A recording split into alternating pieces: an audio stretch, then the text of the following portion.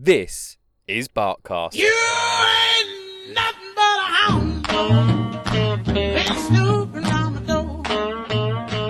On each episode of Barkcast, your questions will be answered by professional, senior trainer and owner of Canine Point Academy, Russell D. Russell. Hi Russell, how's your week been here at Canine Point Academy? It's been good, thanks for asking, mate. Right, we have a little bit of a, not sad I'd say, but maybe a serious question that's come in. Oh dear. So, Barbara, old school name, Barbara has sent in an email saying that she used to have two dogs.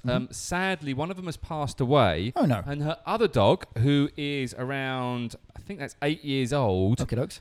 is showing signs of depression. I'm not sure. It doesn't say what the signs are, but it's basically saying it's not happy. The dog at the seems sad. Yeah. Okay. What do we do? Right. Okay. Well, first of all, obviously, really sad to hear about the passing of your first dog. That's always a horrible time. In terms of the second dog, I do hear this a lot from people or anyone that's had multi-pack households, be it dogs and cats or just dogs, and they have lost a member of the pack. They will often say that the other pack members are displaying signs of sadness, anxiety, depression, etc. Let me just stop you there. Sure.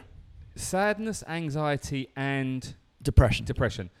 What's the What's the difference? between, Well, yeah. the reason I mentioned all three is the important part here is these are all human emotions that we're expressing. Sadness, anxiety, depression, these are all things that we would think about. And in Barbara's position, and having gone through this myself, having lost dogs, lost pack members, it is an incredibly sad time.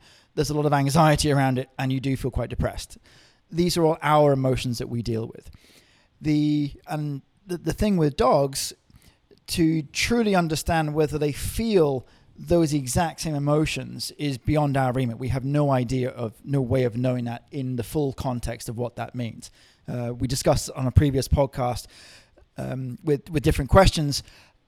At the end of the day, there's so many questions out there about dogs that we genuinely cannot give a definitive answer. The dog's the only one that can do that.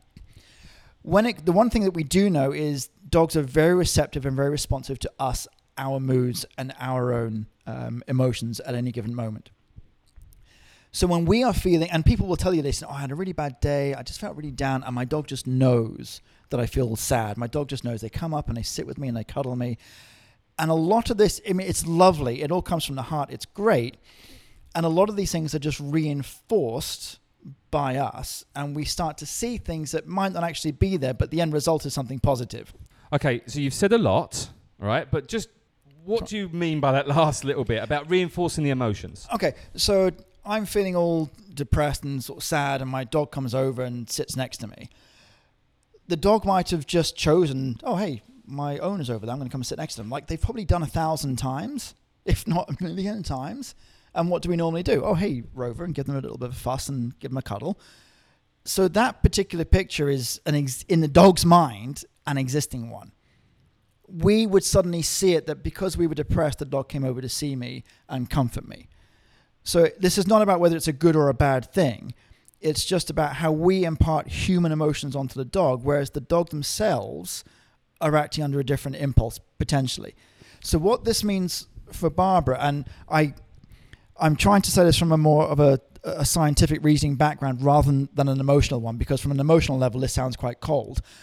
I'm not suggesting that your other dog isn't depressed or isn't sad or isn't missing its pack member, because there's a lot of research out there to suggest that animals other than ourselves do feel said emotions when losing close family members or pack members and what have you. So yes, they will notice that there is a difference in the household. They will notice there is a difference in the dynamic between the existing and remaining pack members, including us. And obviously, our emotions are going to be very, very different at the moment, which is a completely abnormal picture to the dog. So the dog is going to be thinking, well, hang on a minute, something's changed here. Whether they can connect the fact that their other mate is no longer with us as being the main reason for this change in dynamic is obviously a very important point to identify, but without asking the dog, it's impossible to know. But even if we assume that that's the case, we are then in a sort of different state of mind, and that can be what the dog is often reacting to. And the way to counter this, if you were to continue as if nothing had really changed, appreciating the obvious emotional difficulty with that, you tend to find that the dog thinks, oh, well, nothing's changed for you. Everything must still be the same, and we carry on. Because again, with dogs, they live in the moment, they live in the now. So it's not about, oh, my best buddy died last month or last year or whenever it was. It's what's happening today, what's in the moment now. Whereas we, and you met my German Shepherd Kay, I still pine for her, and it's been years. So we hold on to that, but Sassy doesn't. She's living in the now. And that's the same with all of our pets, with all of our dogs. They're living in the moment, living in the now. So, but they're reacting to us. And if we're imparting human emotion onto them, we are starting to see, oh, my dog must be depressed. But it's not. We're just seeing that.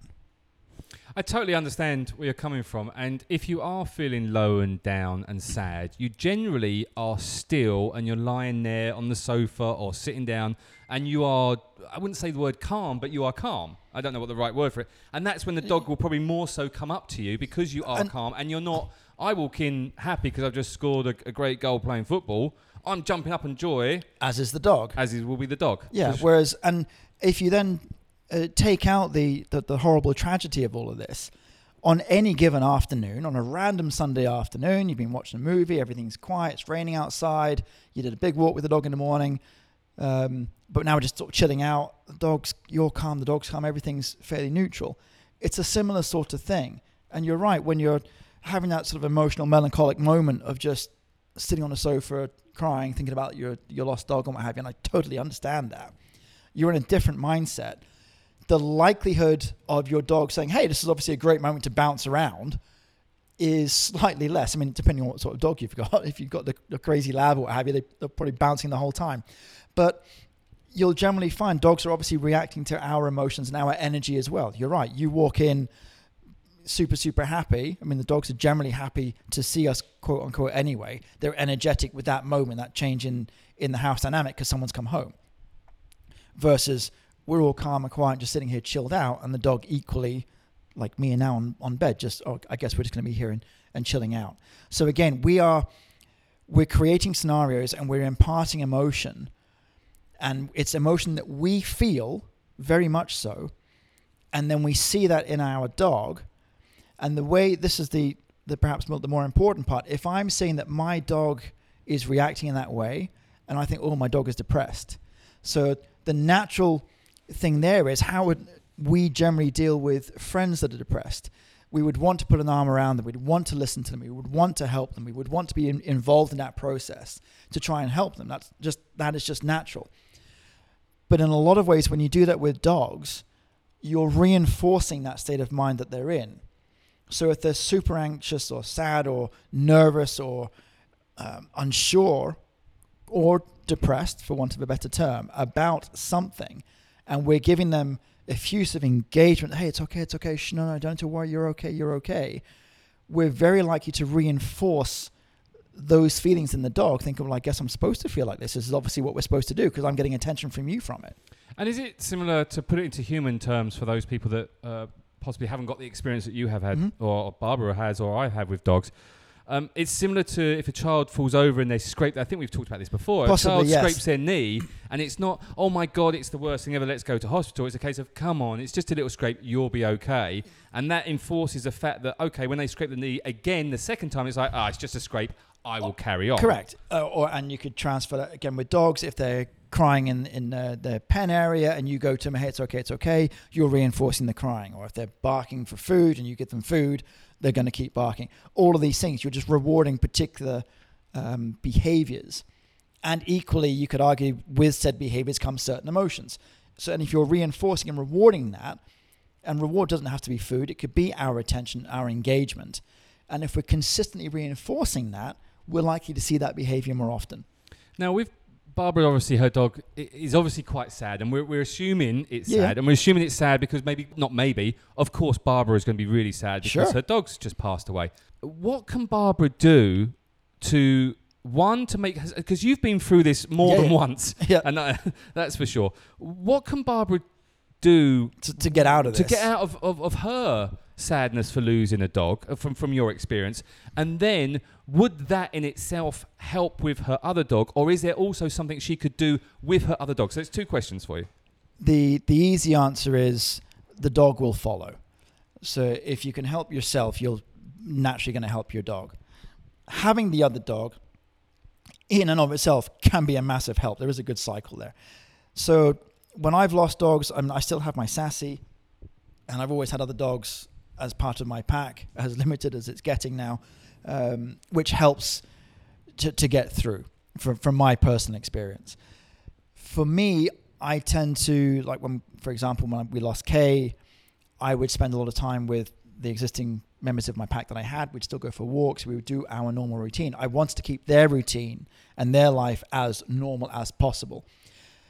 If we assume that they were feeling as emotional and as and grieving as much as I was, which is a fair assumption, then my view was by keeping a consistent routine and doing the same thing shows to them that this is part of life, this is what we go through, and we just carry on, which is sage advice that we would give to any friend who'd lost a loved one or what have you. Yes, you've got to grieve, but you do have to keep going on. And what we know from dogs is that they live in the moment, so that time process of dwelling doesn't really exist per se if we just carry on. From a human perspective and from Barbara's perspective, it's really easy to say that and listen to it. It's very difficult to just say, well, yeah, my dog's died, but let's just carry on. And I don't mean it in that way at all, because I genuinely, from experience, appreciate the emotion and what it does to us. But it is a case of, in a lot of ways, you've got your other pack member there, you've got your other dog, and that's the one you need to focus on now and allow them to focus on you in a way, but just engage your energy and your time with that dog. And in giving your energy and time to your remaining pack members, in that way, you are still honoring the dogs that you've lost because you're still engaging with the ones that you have. Obviously, it's a really difficult time, and Barbara didn't mention in the email how long it's been since her other dog passed. I'm hoping it's been some time, so you've had time to process and get to this point. It is a very, very, for all of us that love dogs, and the tragic beauty of owning a dog is that you know this day is coming. It is very rare in our lives that the dog will outlive us. It's always going to be the other way around, and we know that going into it. And I would argue that is the beauty, the tragic beauty of having them in our lives in the first place, is that's just the joy they bring us is limited with time, and that's the price that we pay for having them. Wow. Not the cheeriest no, of but Barkcasts. Actually, the question I was going to ask, would it be good for Barbara to go and meet some new packs? As in, and bringing Canine Point Academy into this, would it be a good idea to come up to one of your socialisation classes or one of your beach days at your little beach club? That for her or for the dog? Well, for both. In terms of the other dog, I would say there's two things. It would depend on the other dog. If the other dog is, generally liked hanging around with other dogs and was generally sociable, then yes, absolutely. Which might be something that they've done before, and we're just going to continue to do the same thing. In terms of Barbara, is it wise to go and hang out with other dogs and meet other dogs? That becomes down to the individual. When I lost Kay, and again, this is an individual personal experience, I went straight to the nearest pound just to go and hang out with some dogs. I needed a connection. I wasn't here in Phuket at the time. I was away, but I needed to be around dogs. And I went straight there, and I just hung out there for a few hours. Not with a view that I want to adopt them, take them all home, but I needed to be close to other dogs. I appreciate other people, the last thing they would want to do at that moment is be around another dog because of the pain it feels of just losing them. So it would just come down to the individual in the moment. And I would say to Barbara, go with your gut. If you want to go for a walk with some friends that have other dogs and that's just too much, then don't do it. Just hang out with your own dog. If you really get a buzz out of that, then yeah, keep doing it. You're not, for me, dishonoring the dogs that you've lost by hanging out with other dogs. That would just, and it's silly, it's folly to think like that, because as harsh as it is, life does go on. No, I agree with you. And I think from my advice to Barbara is to contact someone like yourself who has gone through the process. I mean, I've fortunately, touch wood, I've never had my dog die on me. Yeah. Not because my dog's lived forever, but I just, I haven't had a dog for that length of time. Yeah. So I think that I remember going through my own personal human issues.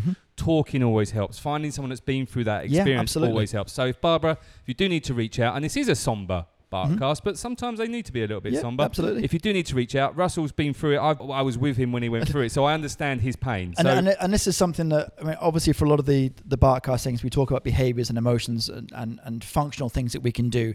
And it's always better if I can see the dog and be hands-on with the dog and work with them.